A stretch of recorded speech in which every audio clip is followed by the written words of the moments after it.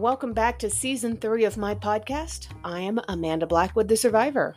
As many of you know, I wrote my autobiography as a survivor of human trafficking called Custom Justice. For those of you who didn't know, now you do. Keeping in line with that, this entire season is going to be focused on interviewing other trauma survivors who did or plan to write about their own experiences as trauma survivors and how they overcame their past. Get ready to hear from some truly incredible people.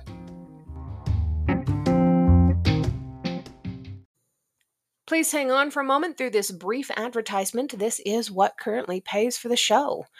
Of course, I will also take donations through PayPal to keep the show running, or you can show support by a simple book purchase. I have quite a few out there. Just look for books by Amanda Blackwood on Amazon or Barnes & Noble. Your purchase does go to helping to support local organizations that help fight human trafficking also. Good morning, and thank you for calling, Bianca. How are you? Good morning, Amanda. Thank you so much for having me. Of course, I'm super excited. You guys, I have on with me today Bianca Ambrosio. She was almost trafficked when she was a kid. She's currently writing a novel on the story, but she did actually publish a blog post about this experience too. And I'm super excited to talk to you, Bianca. I know I'm a survivor of human trafficking, so we've got this unspoken connection, I think. Yes, we do. So let's start this out with a little bit of the good stuff. We'll get into the bad stuff here in a minute, but where did you grow up and what kind of an overview? What was your family life like? I grew up in Howard Beach, Queens, in New York City. It's a very Italian neighborhood, a lot of mafia presence there. My father was in prison when I was born, actually. My mother and my father had been dating since they were in high school. They were in their early 20s. So while he was out of prison, because he had a drug addiction, while he was out of prison for a few months or a few weeks, I'm not sure, she conceived me, then he went back to prison. And they got married while my father was in prison. So they got married in prison. My mother was 8 months pregnant with me. Wow. So he was due to get out in another year or two. And she was hoping that things would turn around. He was a very handsome young man, very intelligent. He recently passed away about almost a year ago. But he had a bad addiction to angel dust, unfortunately. And he grew up sort of like as a street kid, in the streets of Queens and around a lot of tough guys. So I had a troubled childhood. I grew up with my very Italian Sicilian grandparents, strict, old-fashioned. They did their best, but my mother was in and out of my life. She wanted to become an actress, and she kind of used to put me in some dangerous situations because she was naive at the time, and she was desperate for fame, I think, maybe to get back at my father, like to show him, like, look at what I've become. After he got out of prison, he went back to drugs, and he, was unfaithful. And that's why they ended up divorcing. Right. It was about like a week or two after he got out. He just went right back. Oh, yeah. Wow. Yeah, that had to be hard for you as a kid. How old were you when all this stuff was going on? So when my father got out of prison, I was a little less than 2 years old, and he went right. I don't remember any of this. It was told to me. My mother ended up moving on and finding somebody else. She moved out of the house when I was around 2 to move in with her boyfriend. And then she would just sort of visit on the weekends. And my father and I maintained a telephone relationship until we had a falling out and when I was in junior high school, and then we reconnected later on when I was in college. Wow. Yeah. Well, hats off to you for, overcoming all of that and getting through it, but also for reconnecting with your dad. That's something that I've had a really hard time with myself as trying to reconnect with my parents after what I grew up with. So yeah. I get that. What all kinds of trauma have you had to overcome through all of this? I mean, watching your parents and watching all of that, how did it translate into serious trauma in your own life? Well, I had very bad abandonment issues. I had an insecure attachment with my parents. Now that I'm a parent myself, I know more about attachment, and to have, my parents in and out of my life, coming and going, that was traumatic for me. Yeah. That led me to form, relationships with narcissists and, people with borderline personality disorder.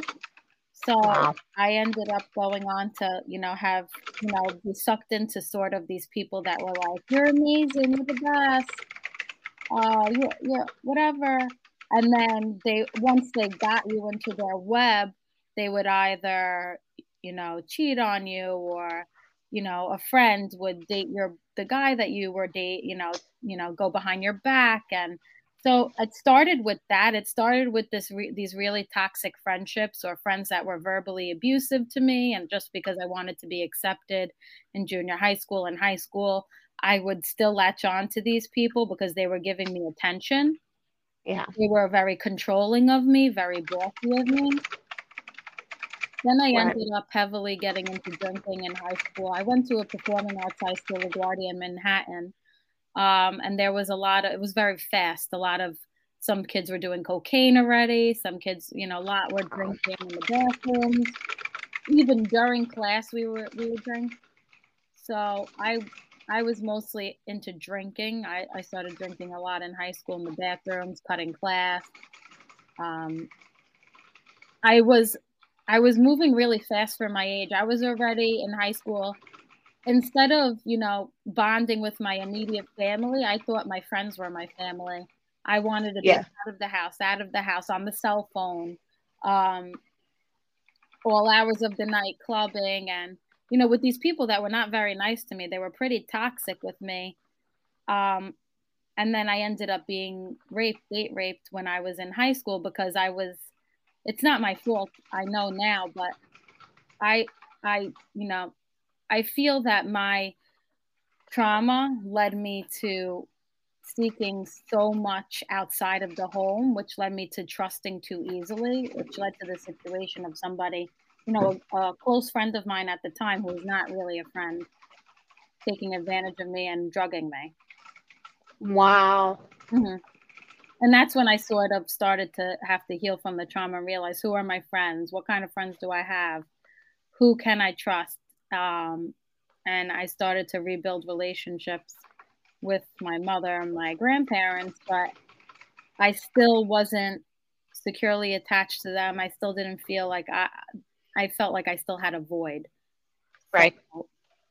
I con- Yeah. I continued to, get involved with toxic people. Yep. It's kind of a road for those who have that kind of early childhood trauma. Yeah. We end up seeking that acceptance and that love from wherever we can get it. And a lot of times it's in really bad places. Yeah. Um, so you said you were almost trafficked as a child. Can you tell me about that? Can you elaborate a little bit? Yes. So my mother found a movie audition in the Backstage newspaper. It was called Betty Rooney. She figured out later that anybody was able to put an audition notice or a casting call in the Backstage, but she thought because it was in the Backstage that it was legitimate. So Mm. she was not yet in SAG-AFTRA, which is the union for acting. And they wanted our pictures, and then they were like, "Okay, you're perfect." Then they wanted our passports, and she kind of went behind my grandparents' back. They were very against this. They had a bad feeling, so she got our passports. And as I remember it, I remember her being really excited, telling everybody, "We're starring in a movie. We're starring in a movie," and talking to me about it. That we're going to be in a movie. We're gonna film in a location, a different faraway location. If my grandpa me going, will I still go? Will I, go against it? I was living with them. So, was I with her or was I with them? It was kind of a tug of war. And Right. because my mother was not really a mother to me, she was more like a sister. She would come and go, but I really felt like I felt more connected to her. She was young, she was fun, she was creative. She exposed me to the arts. I was very artistic. Oh, wow. So so I wanted to go with her. I wanted to do the movie. I was 4 years old. I saw nothing of it. I didn't think it was anything bad. But my whole family was nervous. So it was kind of a rabbit hole. Then we're going to go here. First, they wanted to go to Jamaica. Then they wanted to go to somewhere in like Thailand. My mother is not 100% either Thailand or Japan. It was one of those. Then we're going to go here. And they weren't being 100% forthcoming. My mother couldn't figure out what agency this was. I mean, it was a total scam. But they were going to have us. So basically, they were going to have us get on the plane with them. And then they were going to take us to whatever country to be trafficked. Like they were going to use me and my mother, like use me against my mother so that they could, use her for sex, whatever Wow. they wanted to do with her or me. I mean, what happened was, she was set. We were ready to go. She had her bags packed. Like she thought we were going to kind of leave in the middle of the night. But a lot of people kept talking to her and saying that it was a bad idea. So she at the time worked for my aunt as a hairdresser at her hair salon on the Upper East Side. And there were a lot of well-known people, journalists, lawyers, very rich people who went to my aunt's hair salon. So there was like this billionaire woman, Mrs. White, Shelby White. She donates to NYU, and she worked for the New York Times, and she was an investigative journalist, but she was, she's very wealthy. She's still alive. So she did some investigating. So she called a few people. She called the backstage. She called a few, and then she figured it out. She said, this has been happening a lot lately. She said, what they do is, this is not legitimate. This is not a real casting call. Anybody's allowed to submit to the backstage. They get young, vulnerable women with children, and then they traffic you. They get you on a plane, and then it's whatever. They use you. They use your daughter. Wow. And that's it. That would have been the end of you, she said, really. So thanks to Mrs. White, we were not trafficked. My mother was not listening to anybody. She was sort of of the mentality of people are jealous of me. They want to sabotage my career. They don't believe in me. I'll prove them wrong. But but to a dangerous point in this situation. Yeah, she was absolutely. And she was really depressed after that. I remember sort of. She was very down. Oh, well, yeah, absolutely. I mean, this was her dream, and she came so close, she thought, to having her dream come true, and all of a sudden have the carpet yanked out from under her and realize that she put you in danger, she put herself in danger, and that she's probably talked to and associated with people who are now being trafficked. That has to weigh huge on somebody's heart and brain. Exactly. It's awful. It really was. It was a close call. I'm just glad that it didn't happen because I don't know where I'd be today. Yeah, me too. Now, the average lifespan of somebody in trafficking is only 7 years, so you might not be here today. Horrible. Wow. Yeah. Yep. So what helped you to heal from all of the trauma that you've been through? So what helped me to heal was I ended up going to therapy in college, and I talked about it a lot. And then I close friendships with people who actually cared about me, who actually were real and authentic. My relationship with God, I'm a Christian, my relationship with Jesus helped me to heal, to realize, there is love. There is a higher power who loves me unconditionally. And I don't need to depend on anybody to feel good about myself, to feel loved. Just prayer. I'm still not 100, I'm still not healed, but I ended up developing severe OCD, intrusive thoughts. This was a few years ago. I did EXRP therapy, which is exposure and response prevention therapy. Uh-oh. So that was very helpful for anybody who has OCD, intrusive thoughts. It really helped me to learn that my anxiety, my fears, I don't have to live with trying to avoid so much in my life. I not everything is dangerous, because I was walking around life feeling like everything was dangerous, and It's because I've almost, I've had bad things happen to me and a lot of close calls. But some things are irrational, like irrational fears of driving, irrational fears of everybody's bad when, it's good to form, positive relationships with the trusted community, but trusted, not, just anybody, as you know. Some Right. people are manipulative. Some people really are a threat, but Yeah, um, absolutely. That's awesome. I haven't heard of EXRP. I've done EMD therapy, but I've never heard of EXRP. That probably will be really helpful for some people listening. That's yes, amazing. yes, I did EMD also, and that helped me a lot. And then I did prolonged exposure for trauma. And prolonged exposure is you repeat, basically, you write down the trauma. You write down what happened. I mean, it's more in depth. The psychologist would better explain it. And then you sort of repeat the story because we bury it so far.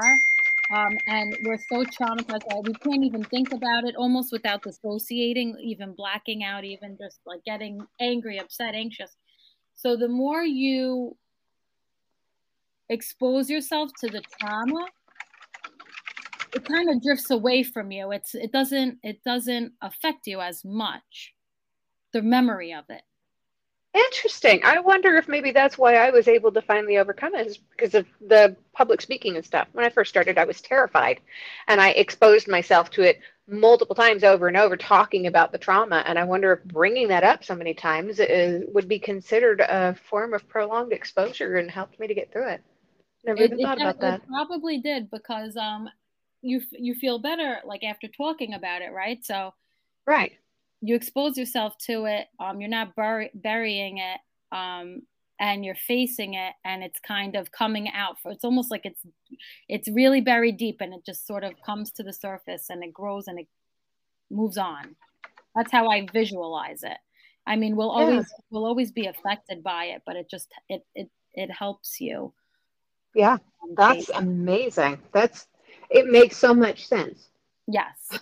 I mean, it's extremely difficult because when I was doing it, I was like, this is torture. I was like, I I almost don't recommend it to some people. You have to be in a stable place where you're able to handle it because it just a lot of memories start flooding back and it can make you irritable, angry, depressed, anxious. So people really need a lot of support when they do this, but it's known to be very effective. And I did it through University of Pennsylvania. Very cool. So, what are the top three things that you personally have done to help yourself to move past all of the trauma in your background? So without therapy, etc. Yeah. Me personally, writing, writing is probably the number one thing that allowed me to face my trauma because my first book that I wrote, which I'm currently editing, um, Mhm. it regarded, my relationship with my mother and almost being trafficked, and also my relationship with my friend who was sexually abused as a child. Because I don't think a lot of people even realize that men are raped too. They're sexually abused too. Um, and I've met and I've had relationships with people who are sexually abused as children, men. And I think, that that also, that affected me because, the relationship it's hard for people to open up. It's hard for people to trust. I can't trust. They can't trust. We both have trauma. So I actually incorporated that into my first book, Gracie. She and her childhood best friend, she uncovers that he's being sexually abused at home while she's going through a traumatic situation with her mother and her abandoning her and, coming and going and her father being in prison. So writing all of this out really helped me. Reading about trauma, reading about why do we feel this way? Like, how does attachment with your caregiver, with your parent affect who you are? Um, and Sure. and I would say, you know, trusted relationships with others, close bonds, a Very community, cool. mhm. Supporting each other, right? Supporting people who Right. support you, you support them. Yeah, absolutely. And I have to mirror all of that. I learned so much writing about my story, and I learned even more reading about other people's stories or hearing stories like your own, and then building bonds with people like my best friend, my husband, people that are important, and they get my story. They don't have to understand it, but they get it. Yes, and they support you and they're there for you. Yeah, absolutely. So how do you celebrate your little wins in life? When you do something great, when you move beyond something, when you realize that you've overcome another piece of the background, how do you celebrate? I celebrate by, I really like community. I really like meeting friends, going out to dinner, going to the beach, taking a walk, taking a dance class, something fun with people that I really care about. I really like getting together with people.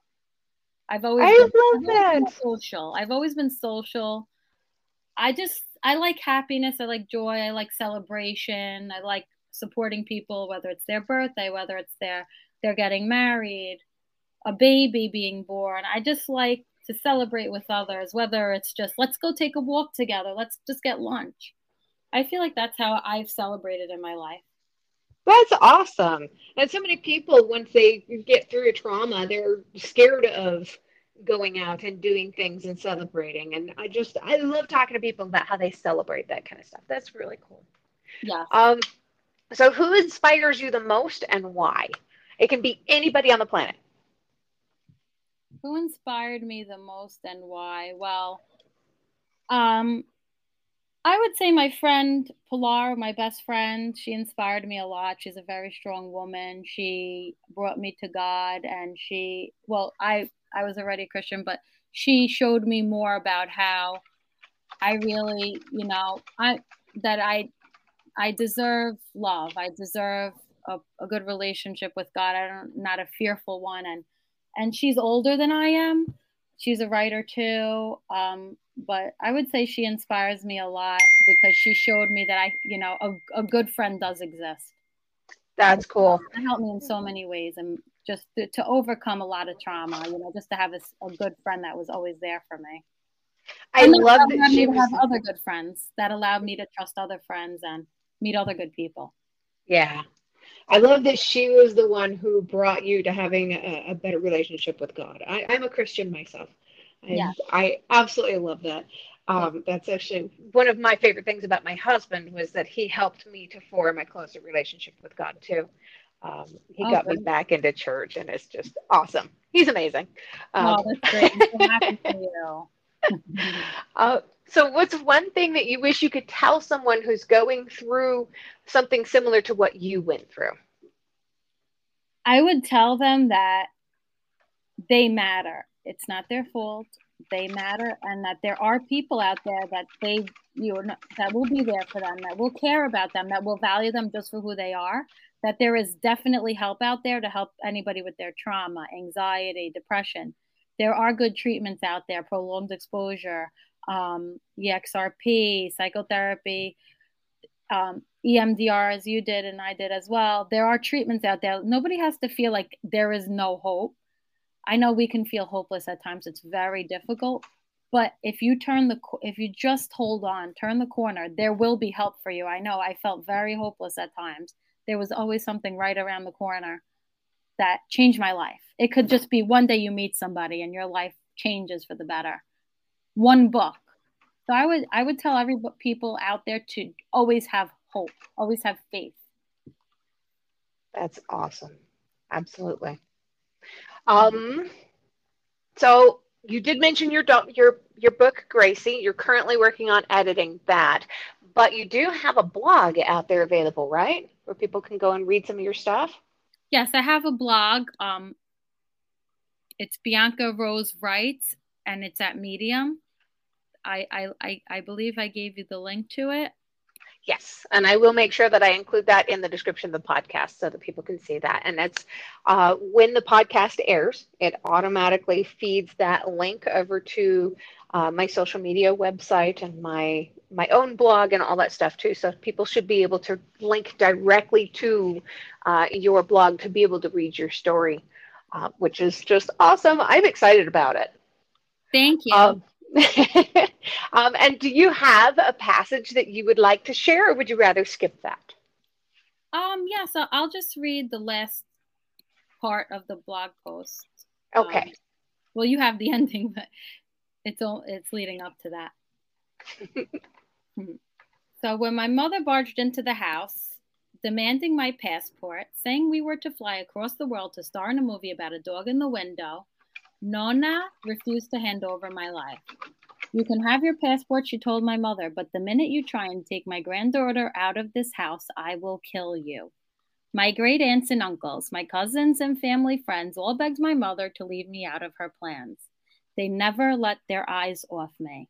On New Year's Eve, after watching the ball drop on the television, and after my mother exclaimed that 1996 would be her best acting year yet, prompting my family to argue with her about the movie abroad that would for sure make us disappear, my great aunt asked me, Bianca, be honest. You won't get on a plane with your mother to do this movie, will you?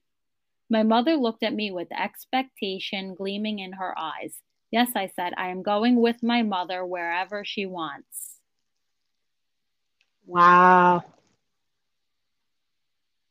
Wow. I'm so glad Miss White stepped in and changed everything for you guys. She really did. Thank you. And I also wanted to mention that I'm starting to write a book on Kindle Vella. It's under a pen name, Scarlet Amour. It's called Bella Notte. Oh, very cool. See, if you can send me a link to that in email, I'll make sure I include that too in the description so people can start checking that out. Thank you so much. Of course. And one last question. I love asking this of people before I let them go. What's one thing that you love about yourself that's not based on your physical appearance? I love my kind heart. I feel that I have a pure heart. I care about others, and I look for joy. That's beautiful. I love that. I love that about you. You are such an incredible person and such an inspiration. I love that you overcame all of this and you're doing everything you can to help other people now and writing about your experiences. You are remarkable, and I hope you know that.